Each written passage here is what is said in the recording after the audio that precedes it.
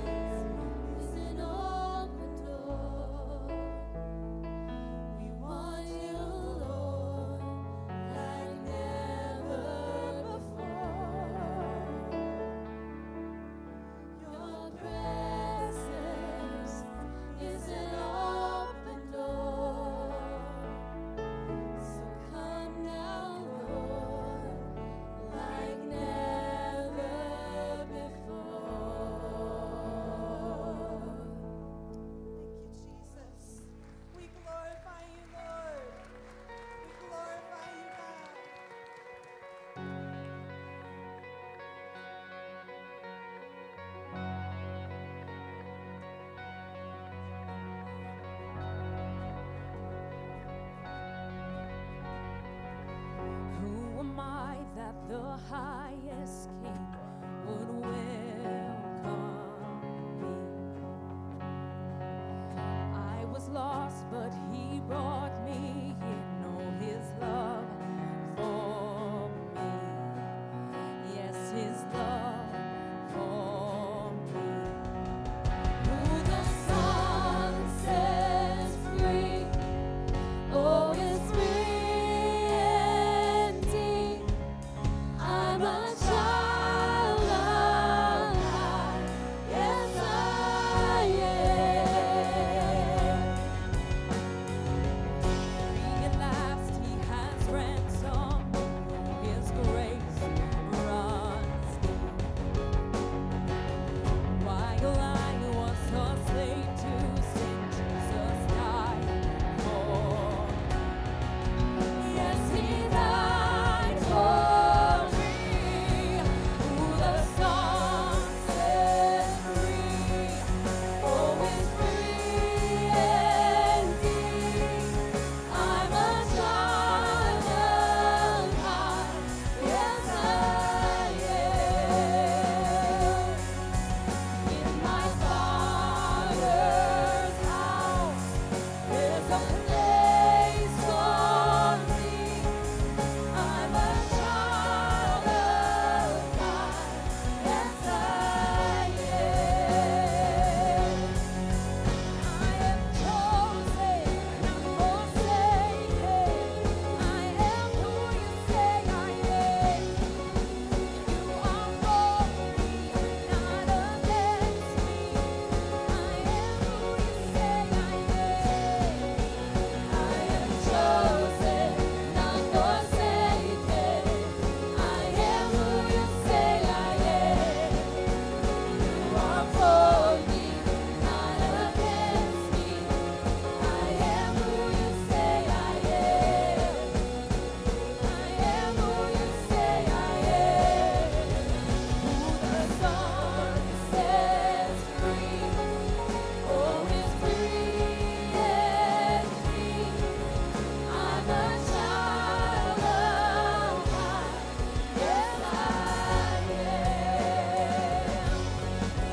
In my Father's house, there's a place for me. I'm a child of God. Yes, I am chosen, not forsaken. I am who you say I am. You are for me, not against me. I am who you say I am. I am chosen, not forsaken. I am who you say I am. You are for me, not against me. I am who you say I am. I am who you say I am. Who the Son sets free, oh, is free indeed. I'm a child of God. Yes, I am. And in my Father's house, there's a place for me. I'm a child of God. Yes, I am.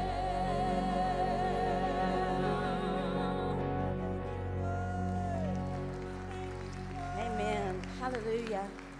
Hallelujah. How many know there's a place for you in the Father's house? Amen. There's a place for all of us in the Father's house. We don't have to compete. We don't have to worry. We don't have to try to earn our way. There's a place he's made for all of us. Amen. Sometimes we just need to be reminded the things that the enemy speaks in our ears. A matter of fact, right now, I just speak against every lie that the enemy has been releasing over the people in the sound of my voice. I break his lies and the way that they can penetrate into your life in the name of Jesus. Amen? Because we're free and free indeed. Amen. Thank you, God. Thank you, God. Thank you, God. Elijah, 1 Kings 18. Then Elijah said to Ahab, "Go up and eat and drink, for there's the sound of an abundance of rain." So Ahab went up to eat and drink, and Elijah went up to the top of Carmel. Then he bowed down on the ground, and he put his face between his knees. And he said to his servant, "Go up now, look toward the sea." So he went up and looked, and there is nothing. And 7 times, "Go again." Then it came to pass on the 7th time that he said, "There is a cloud as small as the man's hand rising out of the sea." How many know there's a sound of the abundance of rain on the horizon? Amen. It's a sound of an abundance. It's not a drop. There was no rain for 3 years when he prayed this. But the abundance that came took away the barrenness of the land. It took away the burden of the people who were looking for things. There's a rain that God's about to release, a rain on the horizon that's coming, and we have to keep looking. You know, as I was thinking about this, I was reminded of the mulberry bush. And David said, "Should I go up?" He inquired of the Lord, "Should I go up and take?" And God said, "Yes, go." And when you hear the sound in the top of the mulberry bush, then go. And he did. And I was also reminded that on the day of Pentecost, there was a sound, a great, mighty, rushing wind. There is a sound that we need our ears, our spiritual ears, to be ready to hear. Amen? A sound that God's going to send of the abundance of rain. Back in September, October, the Lord gave me this word, and I just felt like I need to read this today. There is a cleansing rain that is about to sweep through the nation. This rain will carry the breath of God. It will call the sinners to repentance. It will call the prodigals home. It will refresh the saints. The rain that is coming is a holy rain. It is a rain of revival. It will awaken the sleeping, challenge the complacent, and change the course of our country. Prepare your hearts and make ready your lamps, for I am about to enter the earth with awe and wonder. Let's keep looking for the rain. Amen.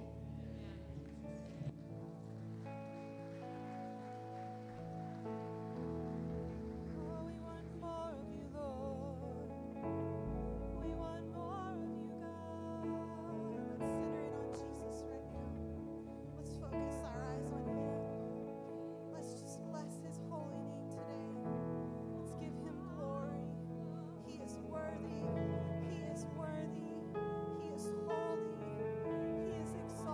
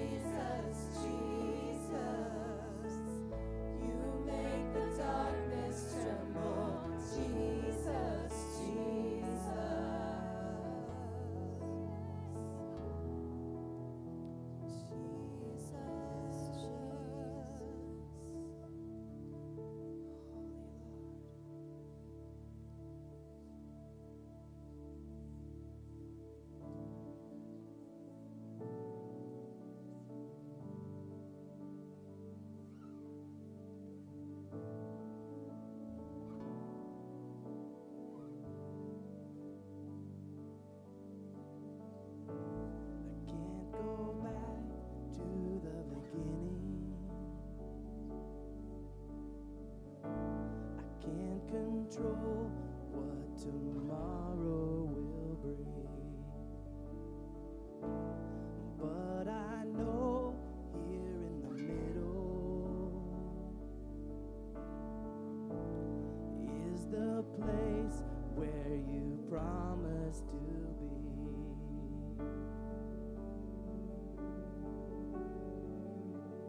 I'm not enough unless you come.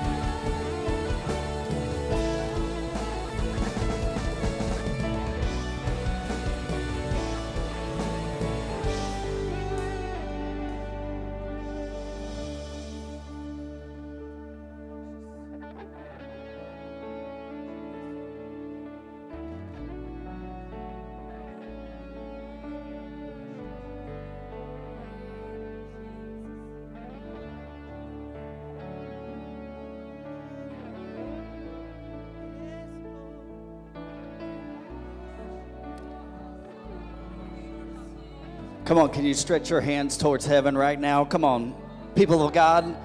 He's in this place right now. He's in this place right now. He is what you need. And Jesus is everything. He's the answer to every situation, every problem that you can face. He is the answer today. He's calling right now. And I'm telling you right now, He will meet you in this place. We honor you, Jesus. Come on and give Him adoration and praise. Give Him adoration and praise. Worthy are you, Lord.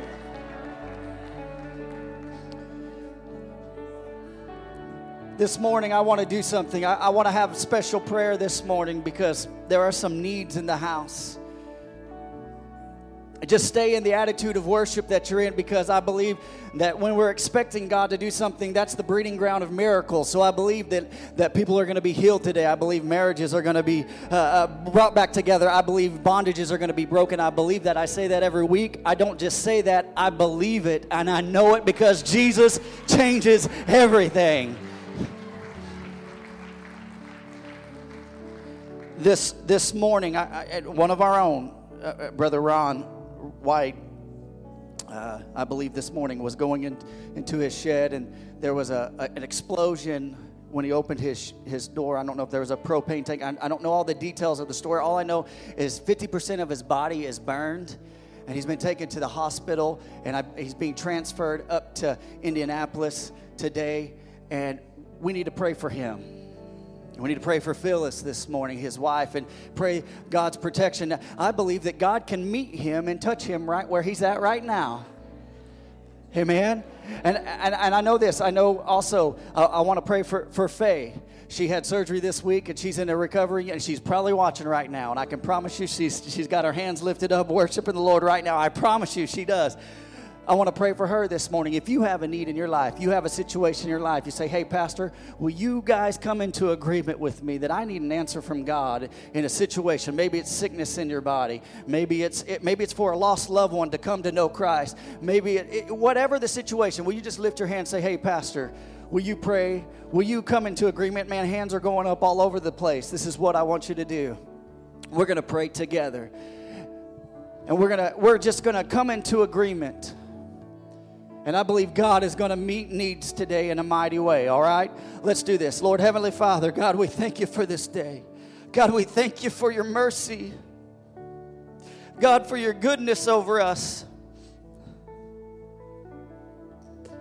Lord, you've been good to us, God. And knowing that you're a good God, we come before you, Lord, with our petitions. God, we lay them at your feet. We say, hey, God, we have needs, we have situations. Lord, will you move? Will you minister? Will you intervene? Will you touch, God, those who are dealing with sickness right now?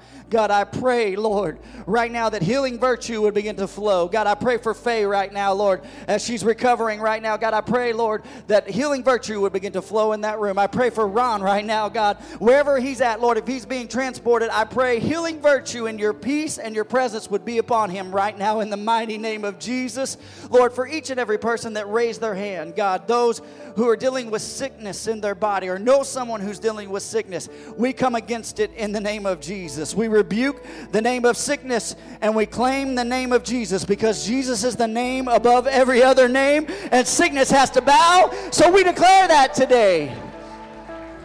Cancer has to bow in the name of Jesus. Diabetes has to bow in the name of Jesus. High cholesterol has to bow in the name of Jesus.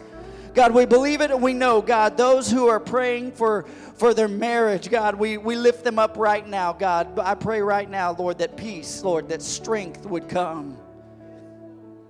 God, what seems like an impossible situation, God, you turn bad situations and turn them around in the mighty name of Jesus.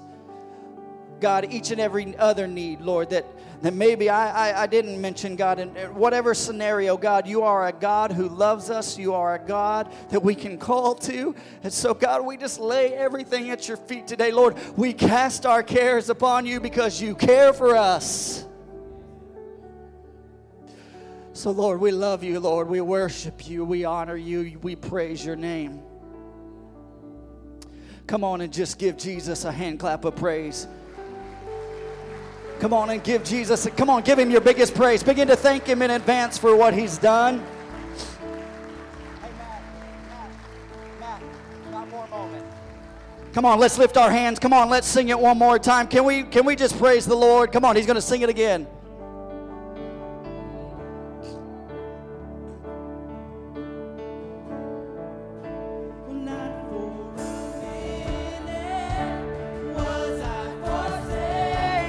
Yes. You're in this place, Lord.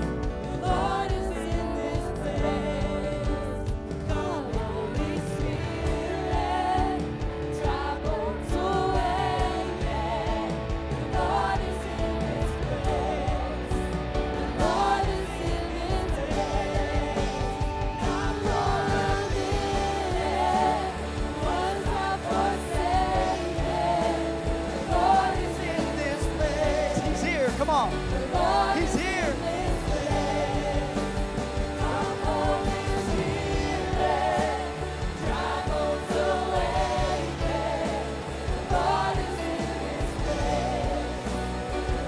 Come on, sing it again.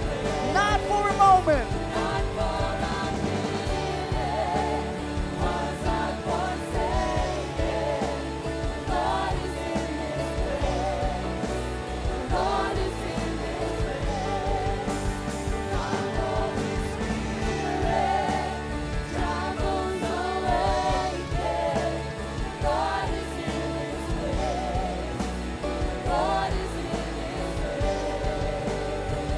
Come on, to lift your voice. Come on, begin to shout with the voice of triumph in the house.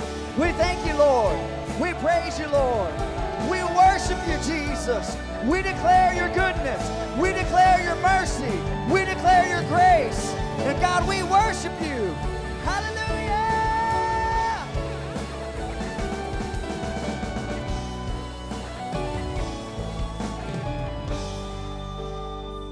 We thank you, Jesus. I want to read this to you. Psalms 100 says this. It says, make a joyful shout to the Lord, all you lands. Serve the Lord with gladness. Some of you need to look at your neighbor and say, serve the Lord with gladness. Look at this. It says, come before his presence with singing. We've done that today. Know that the Lord, he is God. It is he who has made us and not we ourselves. We are his people and the sheep of his pasture. I like this part. Enter his gates with thanksgiving and into his courts with praise. Be thankful to him and bless his name, for the Lord is good. Look at your neighbor and say, for the Lord is good. His mercy is everlasting and his truth endures to all generations. Come on and give the Lord a hand clap of praise in the house today. We worship you, Jesus. Woo! Thank you, Jesus. Look at your neighbor and say, hey, I feel the presence of the Lord in the house today. Amen, amen, amen. You may be seated. It's so good to see you. And I want you to do this today. Just stay in the attitude of worship that you're in right now. And I believe that there is something happening. I believe God's doing something amazing. Just stay right there for just a few moments. Is that all right?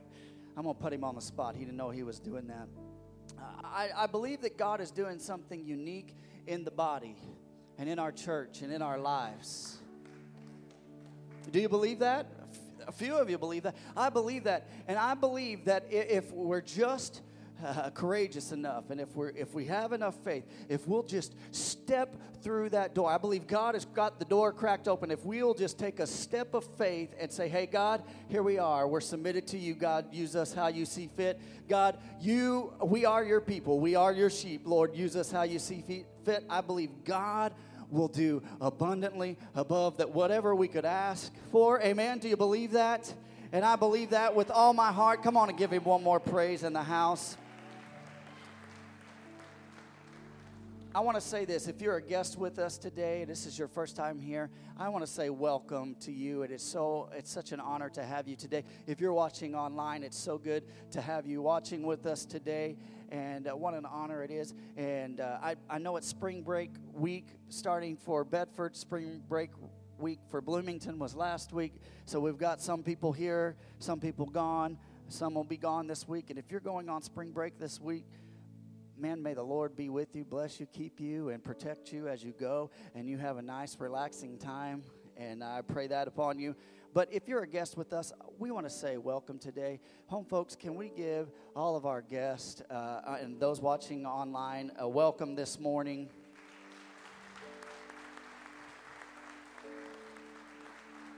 It's our hope and our joy that when you come through our doors, when you drive into our parking lot, that number one, that you're met with happy faces, and that you experience God in a very unique way. And I think that's what we're trying to do. And I believe that, I tell you what, God's just really wrecking me right now up here.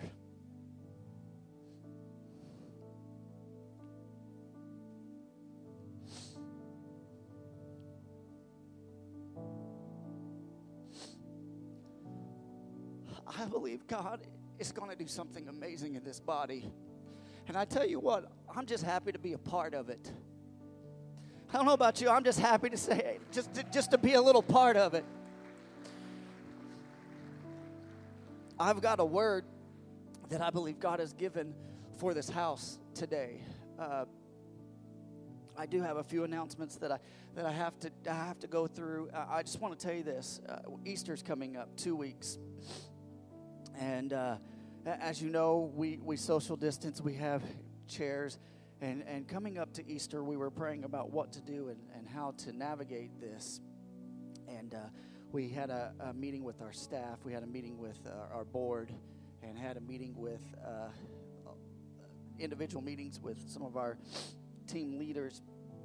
And we were really praying about it. And I just felt like God just kind of led us to do this.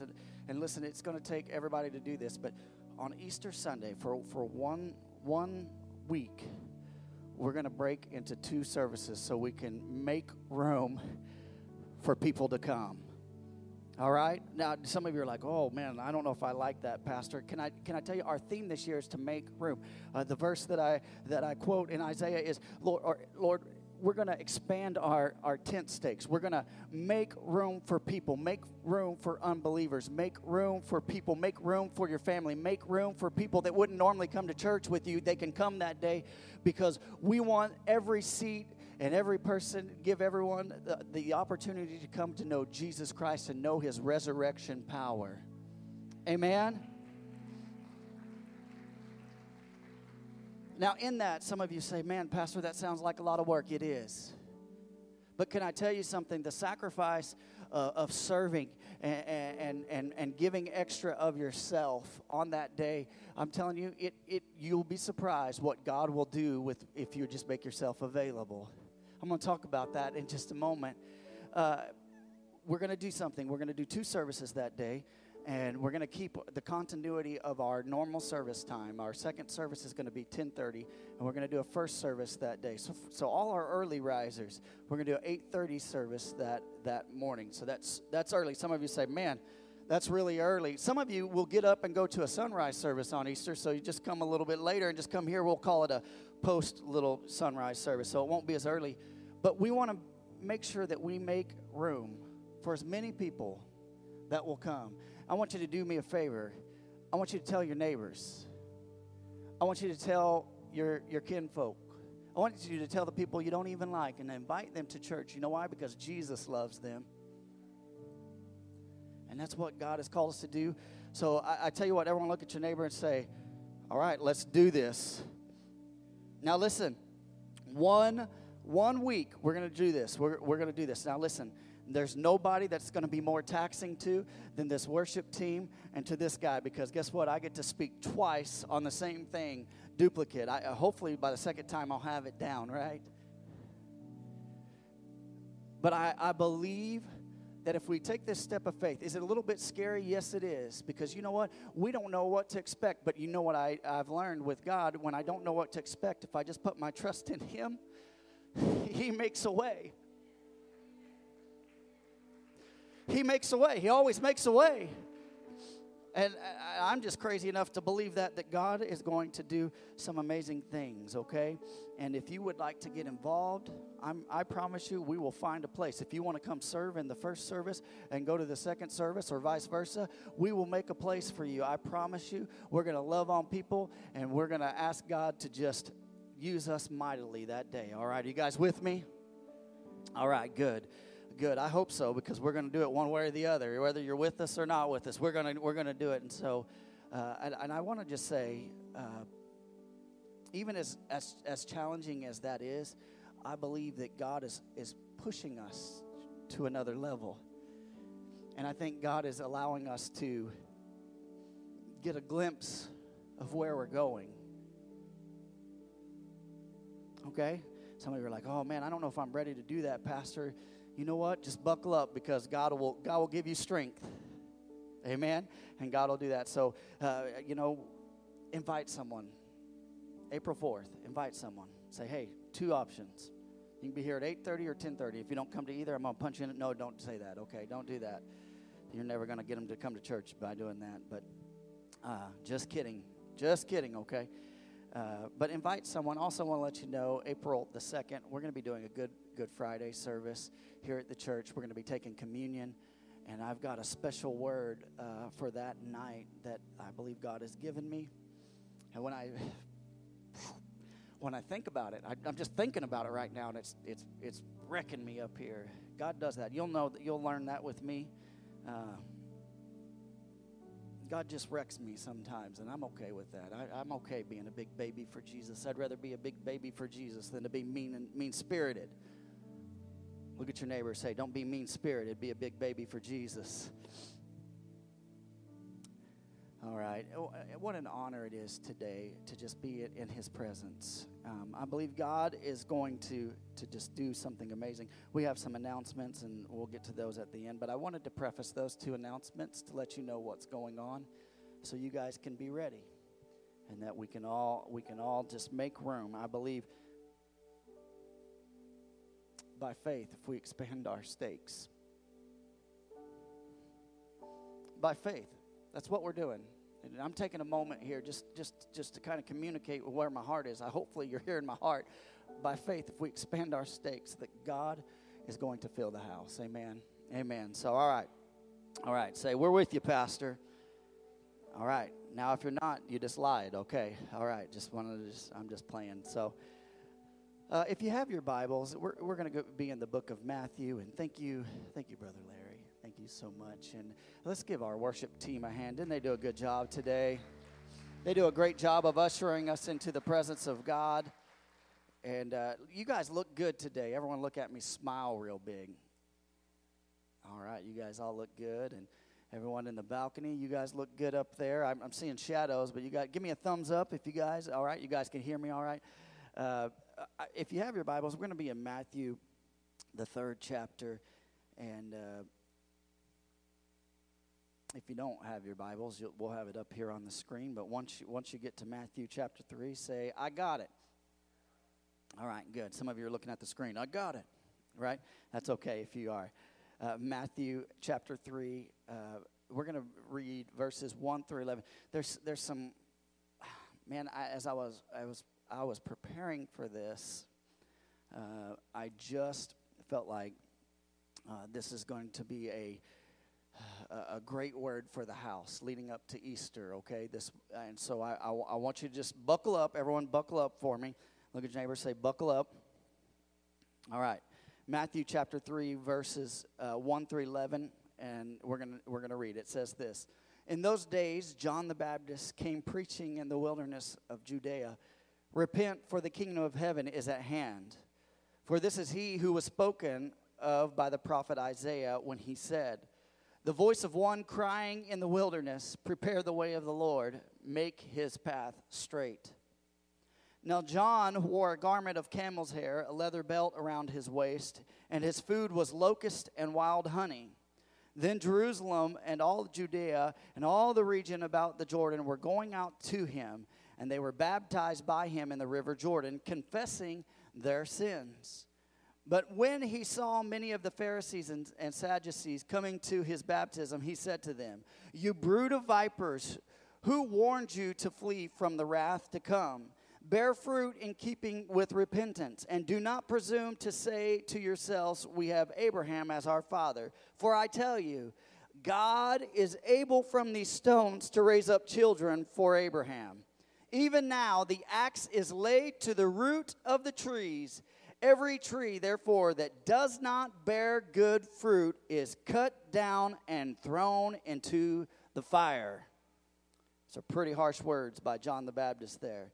He says this, "I baptize you with water for repentance, but he who is coming after me is mightier than I, whose sandals I am not worthy to carry.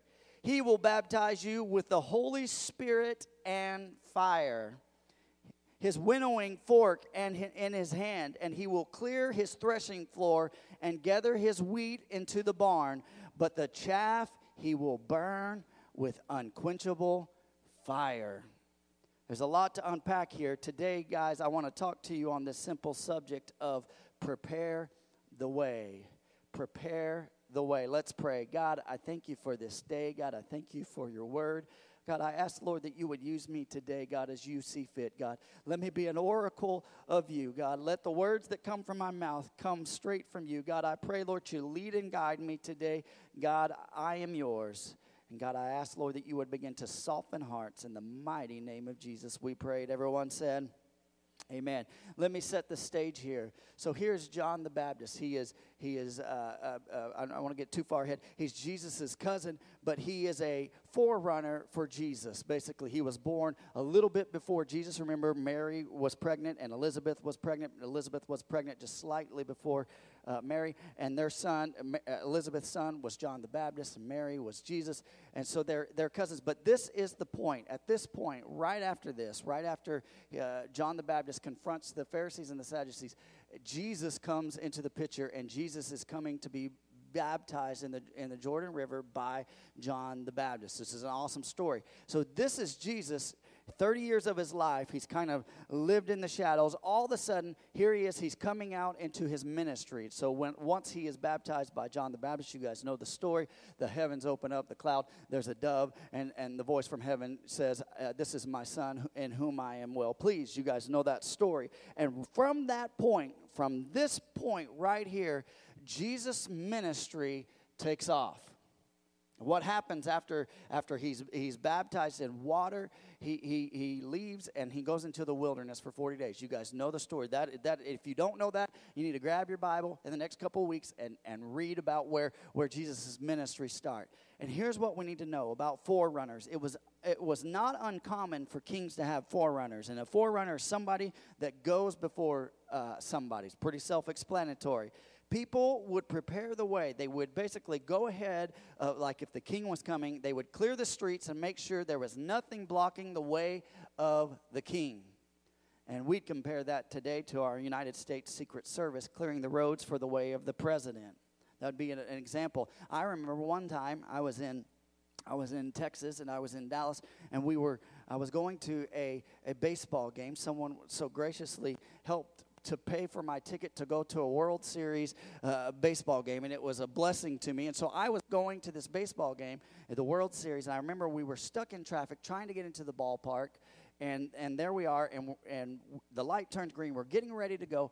All of a sudden, the light just starts blinking, and it turns red, and then out of nowhere, here comes a motorcade with all kinds of police cars, and there comes, at that point, I don't believe he was president, but President George W. Bush, the ex-president, his motorcade comes running through, and it didn't matter if we had the green light or didn't have the green light. Guess what?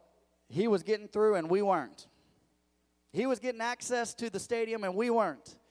And that's exactly what a forerunner does. It's like those people that are leading the way. They're basically going up to the streets and say, "The king is coming." And they're letting people know, and they're saying, "Get out of the way because the king is coming." And so that happened to me. So a forerunner would clear the way, but a second thing that a forerunner would do is let people know that the king was coming through and that he was on his way through. The prophet Isaiah and Malachi would prophesy, and we read this in our text today. Matthew would repeat it. The voice of one crying in the wilderness, prepare ye the way of the Lord and make his path straight. So John the Baptist, when he was born, he was called to be a forerunner for Jesus. And he did a great job. John the Baptist would fulfill these prophecies by literally preparing the way for Jesus. He set the tone. You got to understand, Israel was in a drought spiritually speaking. It had been a long time since God had spoken to the people, and they're in a drought. And so John the Baptist, he is calling fire and repentance, and he is preaching. Matter of fact, John the Baptist was quite a character. Let's be clear here. He was a little bit strange. Many of us would say he was probably from California. He's a different duck. He's just kind of one of my kind of guys. Hey, John the Baptist, right? John the Baptist. Number one, I want to tell you this. He was not Baptist. Even though his name says John the Baptist, he was not Baptist, the denomination Baptist, okay? He was called Baptist because he was baptizing so many people. So many people were coming from near and far to be baptized by, and that was it. He was calling to repentance, and then he would baptize them. Here's what we know about him. He lived in the wilderness in Judea. He lived out in the sticks. I feel akin to John the Baptist because I live in Williams, and I live out in the sticks. Lived in the wilderness. This is where me and John part ways. John the Baptist, he wore clothes made of camel's hair and a leather belt. I do have a leather belt. I do not have any camel hair clothes. So he's kind of like a hippie almost. He's just kind of just outlandish. He doesn't care. I'm just wearing camel hair. It looks good to me. I got a belt on. What else do we know about him? If that wasn't strange enough, he also had a steady diet of locust and honey. Sounds real good. How many of you guys go to Golden Corral and go looking for the locust on the buffet? Right? I'll take the honey butter, but I don't want the locust, Pastor. Right? And we also know that he was Jesus' cousin, but most scholars believe that from young age that they weren't actually very close. Their paths didn't really cross as much as you would think. So, and here's the thing. None of us in here would look at John the Baptist if he was here in his full get-up, eating his locusts and honey and his rugged personality. None of us would look at John the Baptist and go, hey, you're qualified to be a forerunner for Jesus. Most of us would look at him and say, you're not qualified. You're a little bit strange. You're kind of off your rocker. You're kind of just, you preach real authoritative, and you just kind of that. But most kings and queens would have caravans and retinues of people, horses and guards, and today's standard, the president has a motorcade, but not Jesus. He had one man, camel hair clothes, eating locusts, confessing Jesus, dunking people in the Jordan River. That was his forerunner. It's pretty amazing to me. I don't know about you, but I find so much relief in knowing that God will use forerunners to prepare the way of the Lord, whose hearts are willing to be used. It wasn't about what John the Baptist wore. It wasn't about those situations. It's people that they don't have to be perfect. They don't have to be well-dressed. They don't have to be rich. They don't have to be educated. But people just willing to be used by God. I don't know about you, but I want to be used by God. Not concerned about being judged by men, but rather used by God. That's one thing I love about John the Baptist. I don't think he was really concerned what people thought about him. I don't care. I'm going to tell you about Jesus. I'm going to tell you about the one to come. I'm going to tell you, you need to get your life right. And God is not interested in your credentials as much as he is your heart. And I love that about John the Baptist. That gives me hope. That lets me know, hey, if I forget to shave one day, maybe I'm not as rugged as John the Baptist. But I could just imagine he was probably just a rugged, he probably stank. Didn't stink, he stank. I don't know. He was in the wilderness. He had camel clothes on, so he probably didn't smell well. I don't know. He's in the water a lot, though. Anyways, today I want to look at something. I want to look at a heart that prepares the way of the Lord. A heart that prepares the way of the Lord. We're going to look at 3 points, and I promise you we're not going to be long today, but I think it's going to be good. Everyone look at your neighbor, say, buckle up. Here we go. All right. A heart that prepares the way of the Lord. Number one, here's the first point. A heart that prepares the way of the Lord, it points to the coming of Jesus. It points to the coming of Jesus. I'm going to read this. Matthew chapter 3, verse 1 through 3 says this. In those days, John the Baptist came preaching in the wilderness of Judea. Repent, for the kingdom of heaven is at hand. For he who was spoken of by the prophet Isaiah when he said, the voice of one crying in the wilderness, prepare the way of the Lord, make his path straight. And so this is what we know. He preached in the wilderness of Judea, and his message was twofold, really. John the Baptist's message, it was twofold. Here's the first point I want to make out, and we're gonna come back to this. Number one was repent. That was the first part of his message. The first thing he said was repent, for the kingdom of God is at hand. Repent.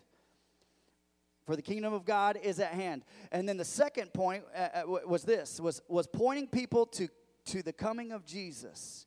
He's pointing people to the coming of Jesus as the suffering servant, as the ministering Messiah, the compassionate Christ, and the sacrificing Savior. Here's what we know. So Jesus is not fully into his ministry here. He's actually coming into his ministry. But John the Baptist, being intuitive to the Spirit of God, being called by the Spirit of God, is already confessing who Jesus is. He already knows, hey, there's one that's coming. The Messiah is coming. And he's pointing to the coming. He's basically saying, guys, something big is about to happen. Do you feel that? Do you know that? Hey, listen, people of Israel. Listen, Jews. Listen, Gentiles. Somebody's coming on the scene, and it is a big deal. But this is what you need to know. Repent.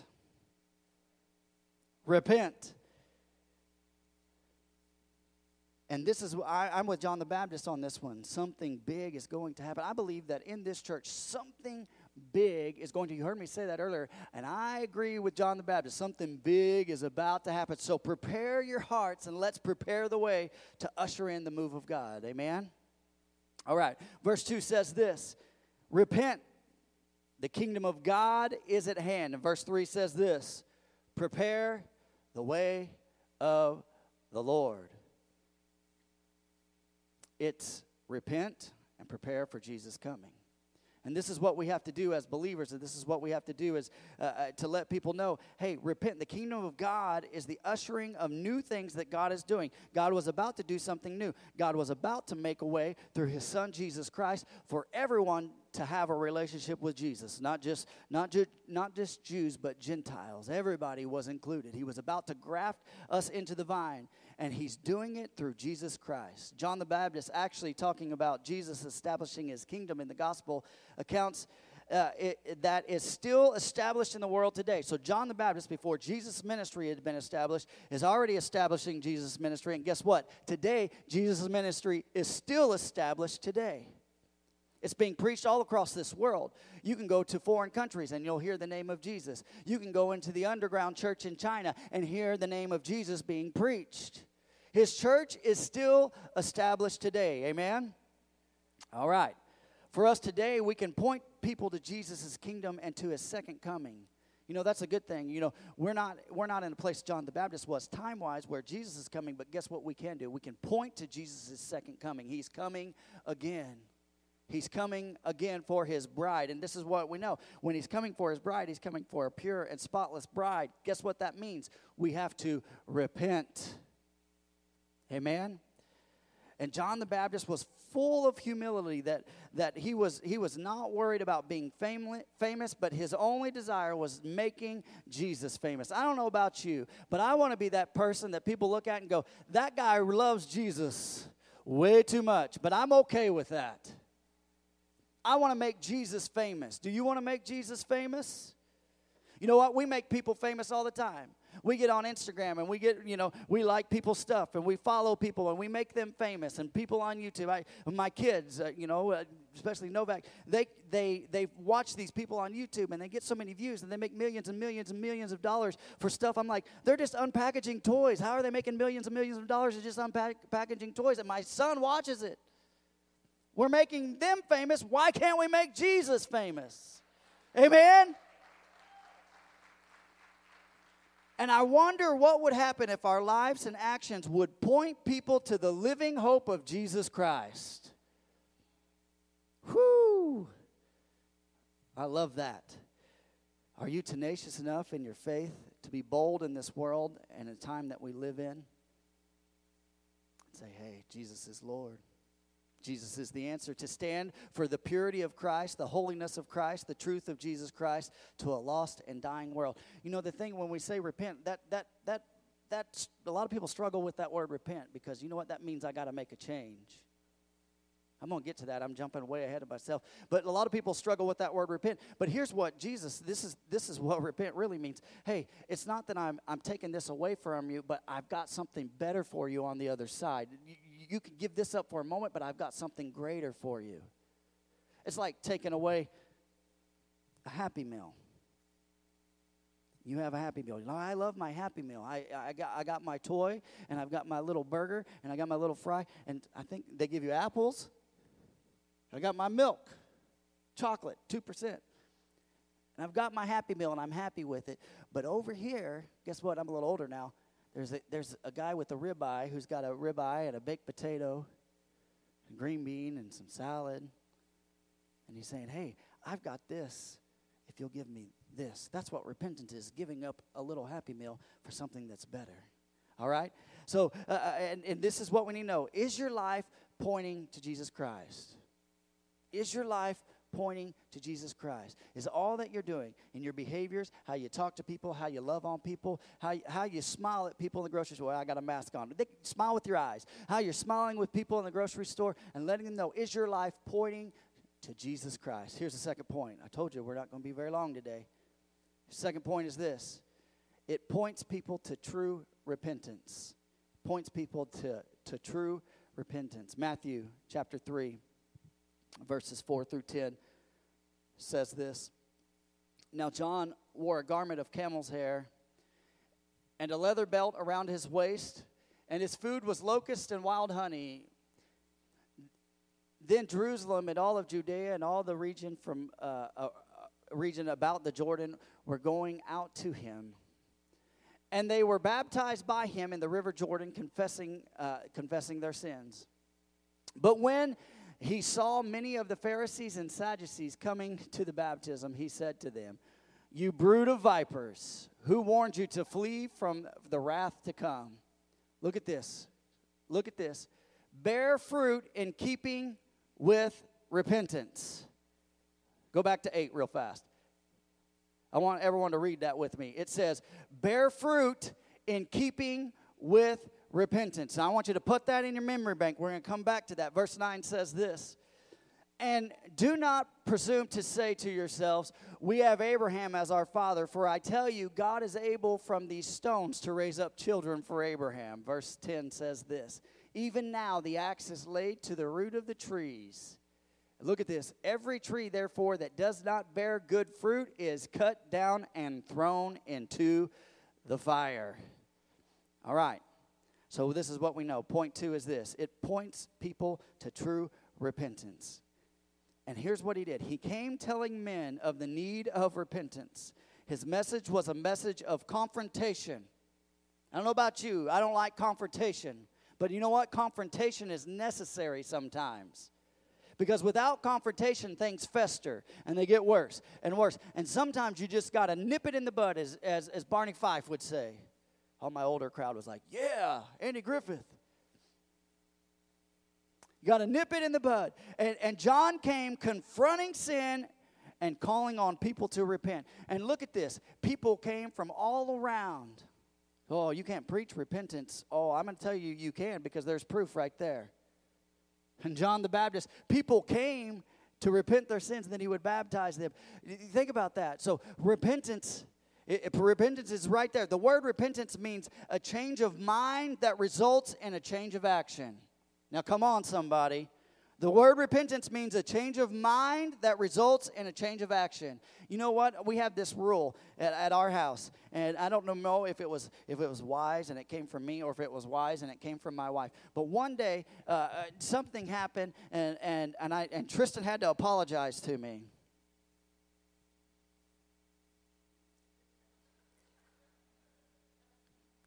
I don't remember.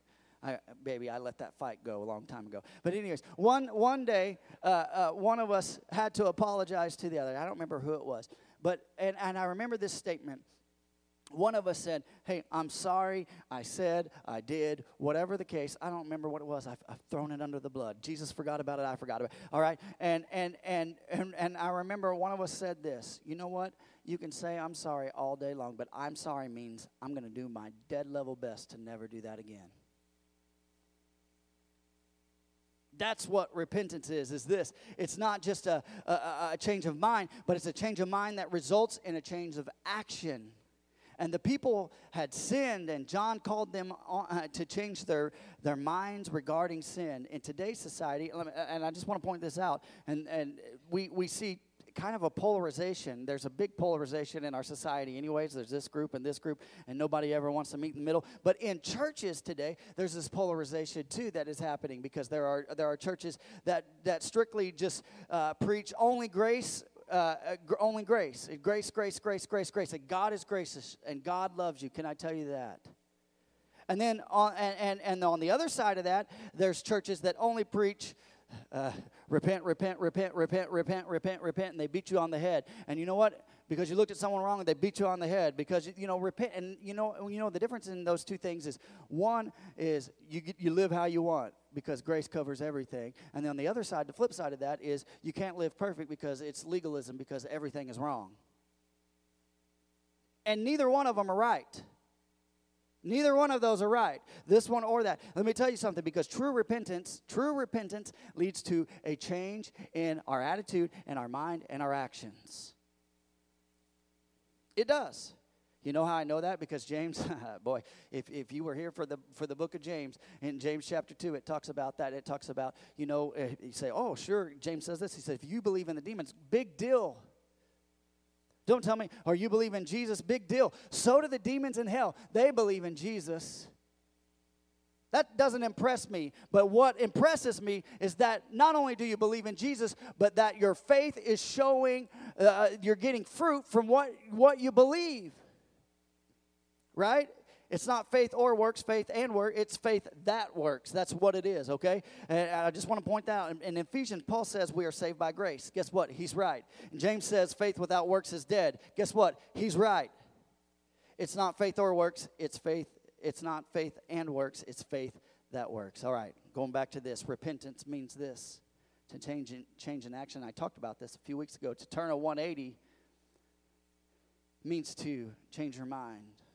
And when I say, hey, babe, I'm sorry that I did this. Forgive me for doing this. You know what I should be doing is telling her, hey, my intention is to never do that again. It's a change of action. Amen? I know it's quiet, but listen, you need to soak in that. Some of you need to hear that in your heart. Some of you need to believe that in your heart. Some of you need to take action with what you believe. And John the Baptist is showing some tough love here, because he's calling it like it is. I kind of like that about John the Baptist. He may have been a hippie wilderness guy, whatever. He probably wore Birkenstocks. I can almost guarantee it. But there he is. But I love it because guess what? He is calling it like it is, because he's not intimidated by man, because he knows who he is in God, and he knows what he's been called to do, and he point his life towards God. And he's preaching repentance. John is so radical that he is doing something crazy. He's baptizing Gentiles and Jews.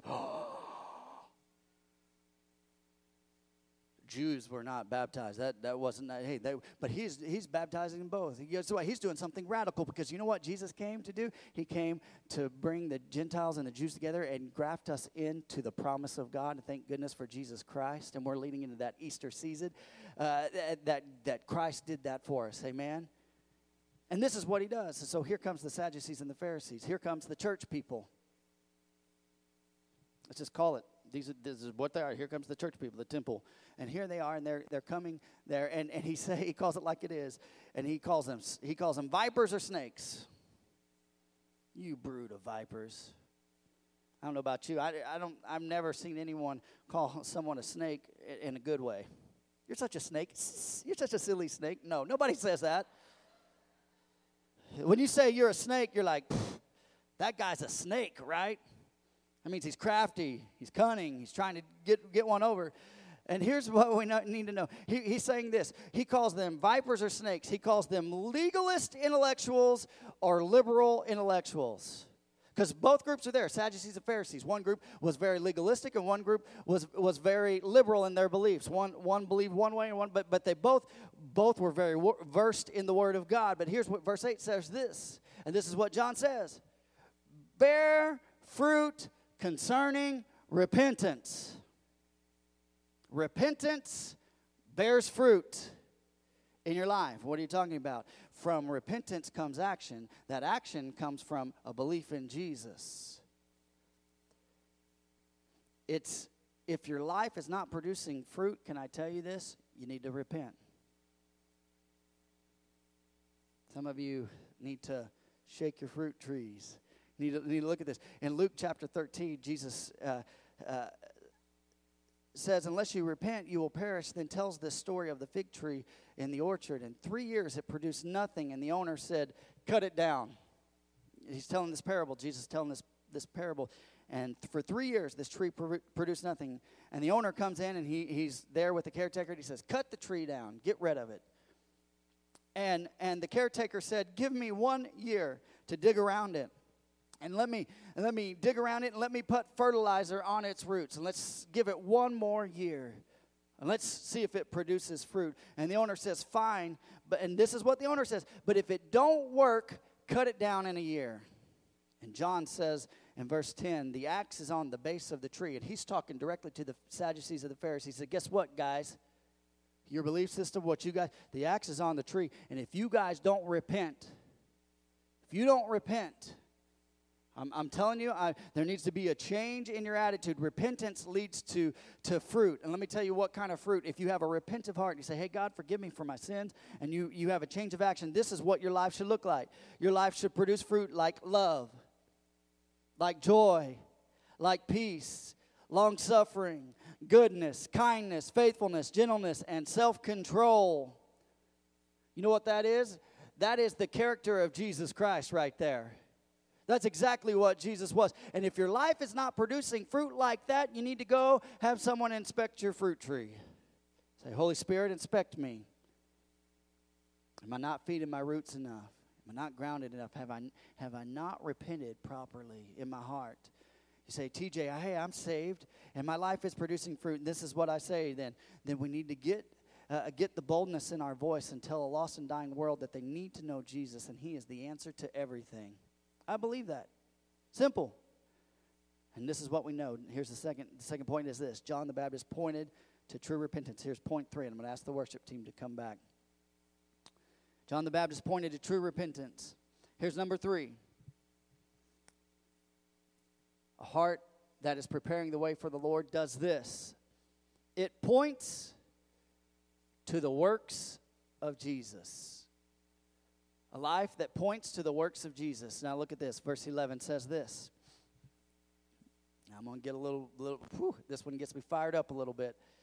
I baptize you with water for repentance, John would say, but the one who is coming after me is more powerful than I. I'm not worthy to remove his sandals. He himself will baptize you with the Holy Spirit and fire. His winnowing shovel is in his hand, and he will clear the threshing floor and gather his wheat into the barn, but the chaff will burn with fire that never goes out. I want you to look at this. The point of this that he's saying there is this. There's a separation, and you hear about it in the Scripture. Those who know the sheep, the sheep that know the shepherd's voice, there's the sheep and the goats. There's a talk about a separation. And then here you hear John talking about the separation of the wheat and the chaff. You don't want your chaff in the middle of your wheat. Guess what? Because you don't want long stalks in when you're making bread, right? And so there's a separation there. There's the good wheat, and then there's the chaff. There's things. And then he talks about the tree, cutting down the tree. There is a separation. If you're not producing fruit, God's saying, hey, which one do you go in? You're either one or the other. Now, that's a very pointed word, but I'm telling you the truth today, okay? I believe this, preparing the way. And as believers in Christ, all that we should do should point to Jesus Christ. Everything that we do, the way we talk, the way we live, the way we walk, the way we treat our spouse, I'm not preaching to my wife. I just happen to go towards her. The way we treat our kids. Some of us need to repent and say, hey, you know what? I've been really hard on my kids. Sometimes I got to catch myself and say, TJ, are you showing the love of Christ to your kids? Are you being long-suffering? No, Lord, I'm past that point. Don't look all pious at me like you're all good. Nobody knows you like your kids do. But sometimes I have to check myself and say, is my life pointing to Jesus Christ? Is the way that I'm treating someone pointing to Jesus Christ? Or is it doing the opposite? So, oh, that's the pastor at Cornerstone. He's yelling at his kid in the grocery store. Cool. Give me some grace. Sometimes I'm human, right? Sometimes I make mistakes. And here's what I know. Our job as believers is to make Jesus' name famous. I've said that many times today. And my goal and your goal in life should be simply this. But my life points to Jesus Christ, and that everyone that sees my life doesn't see me, but they see Jesus Christ. Make his name famous. John the Baptist, he does something here. And he admits some things about Jesus in this little bit of statement. And there's some great truths in this statement. And I could tell you today, if you come with an attitude like John the Baptist does right here, your life will change. Look at this. This is what he says. Here's what he says. John the Baptist admits these things about Jesus. Number one, Jesus is greater than him. I believe that Jesus is greater than me. Jesus is eternal. I am not. In this physical body, I know I'm gonna live forever. But Jesus paid a price for me. He loves me. Now remember, Jesus is just about to go into his ministry. So John the Baptist here, he's professing something before Jesus even does a miracle. He's already professing. He's greater than I. The one that's coming, he's greater than I. And there's something about John. And this is cool. There's something about John because people are traveling. John's popular. People like John, and they're coming to see John. But John is wise enough to know, guess what? He's more powerful. He's greater than me. And John says this, I can lead people to repentance, but he recognizes Jesus will be separating the wheat and the chaff. I could tell people, hey, you need to get your life right. But here's the thing. Jesus is the one that separates the two. So he's greater than me. And Jesus would preach repentance. Oh, no, he wouldn't. I just read it, a parable in Luke chapter 13 where he did preach repentance. And John is about making Jesus famous. Jesus is greater than him. Here's the second point that John does. John's not worthy to carry his sandals. And I love that one. He makes it just plain. The writer there in Matthew, he says it. He grabs. John's just like, I'm not even worthy to pick up Jesus' sandals. He's greater than him. And here's what we know. Can I tell you? I'm going to give you something very, very theologically sound, okay? Right here. Feet are gross. Especially in that day because people didn't really have closed shoes. And so when they walked, they would walk down the street. They had open sandals. Guess what? Animals would walk down those same streets. They might step in something. They might move it.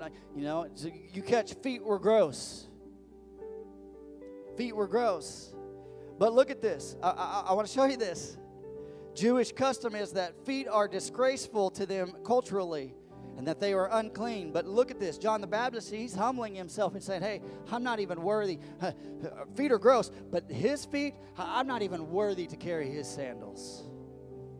You guys don't even understand the weightiness that's coming through him. I'm here to tell you the good news is coming and that something big is happening. Let me tell you, it may seem good what I'm doing, but what he's about to do is going to blow our minds. I'm not worthy to carry his sandals. here John the Baptist is humbling himself, saying, I'm not even good enough to carry Jesus' sandals. And he recognizes this. He understands Jesus' supreme worth and Jesus' deity. I love that. I love that. You know what he's doing? He's humbling himself. The Bible says that when we humble ourselves, God will lift us up. He's doing that. I love that. Here we go. Number 3. Jesus will baptize you in the Holy Spirit and fire. This is what John would say. I've baptized you with water, but Jesus who is coming is going to baptize you with the Holy Spirit. Now, I love water baptism. Now, and you know, we're gonna try to do as many water baptisms as we can, because I believe that there's hope, and I believe that people need to express what God is doing in their life. And John talks about that. He talks about confession. Then he would douse them in the water. The act of dousing people in water wasn't what saved them, but it was their confession of their sins. Okay? Need to understand that. But John's saying this, hey, I'm baptizing people in water, but when Jesus comes, when he comes, he's going to baptize you with the Holy Spirit and with fire. As the water symbolizes change in our lives and baptism, the Holy Spirit, water symbolizes change in our lives. The Holy Spirit brings real change. It's that still small voice when we're about to step into temptation, we're about to do something stupid. It says, oh, you better not. We go, okay. Right? Anybody been there? Am I the only one? Am I the only one that wants to get mad when someone doesn't go when the light turns green? Oh, better not, TJ. Thank you. Thank you, Holy Spirit. Thank you. I needed that to hear that. And he says this, you will have power. You will have power. Through the Holy Spirit, you will have power. And anything that the world throws at you, guess what? You have Jesus, and you have the Holy Spirit, and you have power. Amen? And let me ask you this. Does our hearts point towards the work of Jesus? Are we advancing his kingdom, or are we advancing our own? Oh, now that was a shot in the dark, right? Or that was a gut punch, TJ. Because you know what? I don't know about you. I struggle with this. I love me.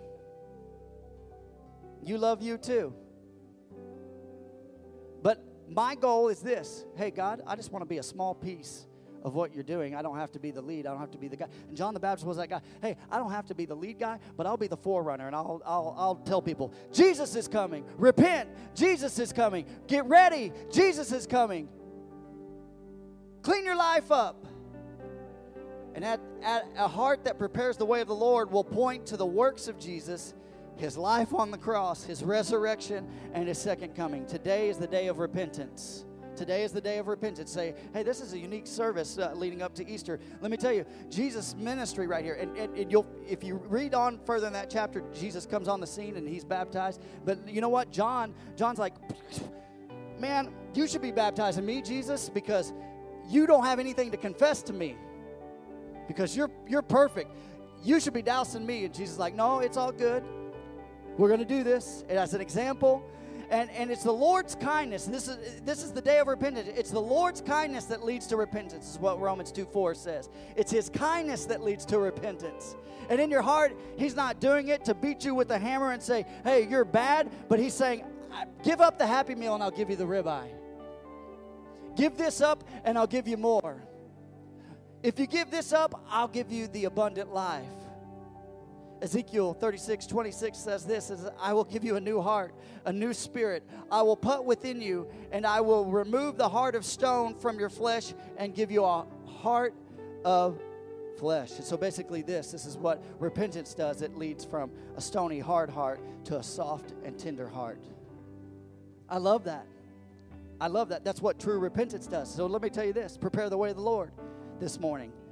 This Easter season, can we make it our heart's desire to have a heart like John the Baptist that points to Christ, the coming of Christ, to true repentance in Christ, that points to the works of Jesus?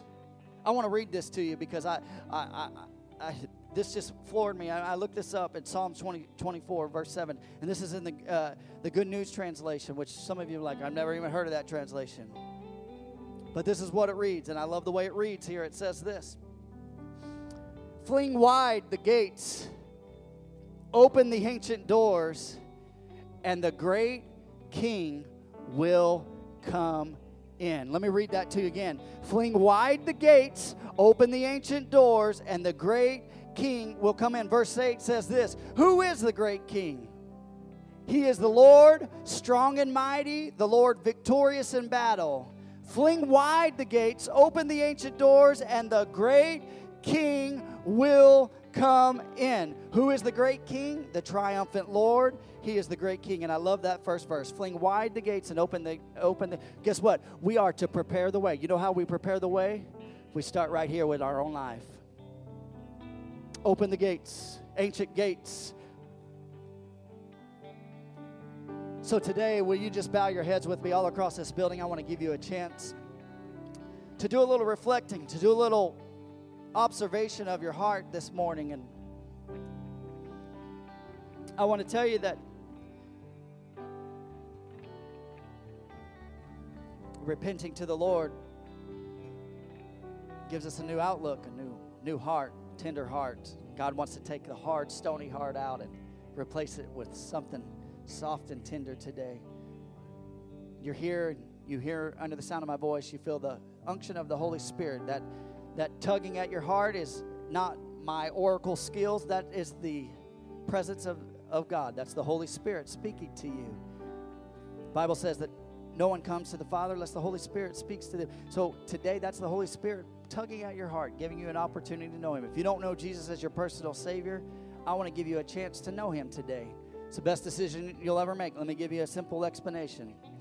What it means to repent in our hearts is this: the devil cast a vote for you, God cast a vote for you. You hold the deciding vote today.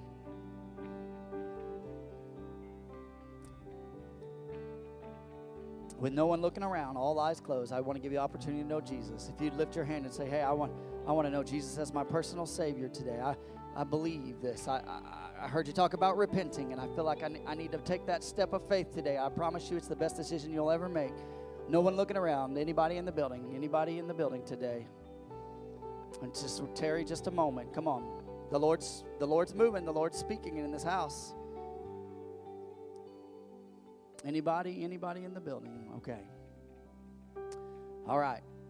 I want to talk to everyone else. In your heart, you say, hey, TJ, I've been a little calloused in my heart. I've been a little rough.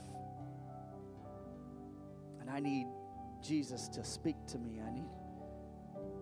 I need to have a change of attitude and a change of action in my life. I need to repent. I need to fling wide the gates of my heart so the King of Glory can come in. If that's you, you say, hey, I need to repent today. And no one looking around. And would you just lift your hand? Anybody in the building? Thank you. Thank you. Thank you. Thank you. Thank you. Thank you. Thank you. Thank you. Hands going up all over the place. Thank you. Will you do this? Will you stand with me?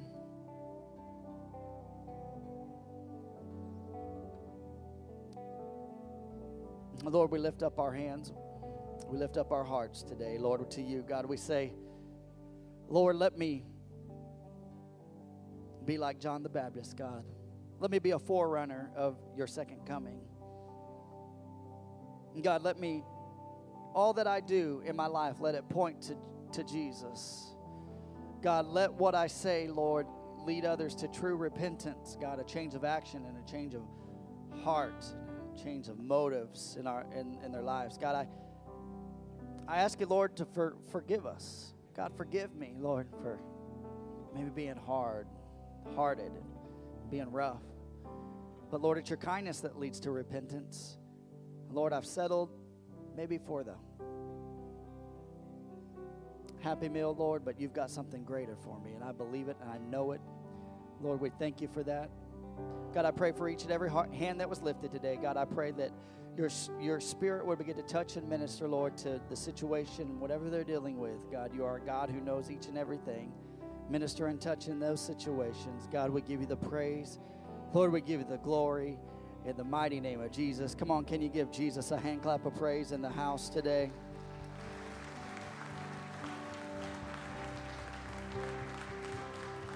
Thank you for being patient today. Thank you for being kind, and thank you for being receptive to the Holy Spirit. I believe God's doing something amazing in our house, and I believe God's going to continue to do something amazing. I want to tell you, if you want to be involved Easter Sunday, we'll find a place for you. We need people. Say, hey, what can I do? Ask me. We'll find something for you, okay? I promise you we can do that. Would you lift your hands? Lift your hand this way. I want to bless you today. I know many of you are leaving and going for, I want to pray for traveling mercies today as well for people that are leaving. May the Lord bless you. May the Lord keep you. The Lord make his face shine upon you and be gracious to you. The Lord lift up his countenance upon you and give you peace. In the mighty name of Jesus we pray. Amen. Amen.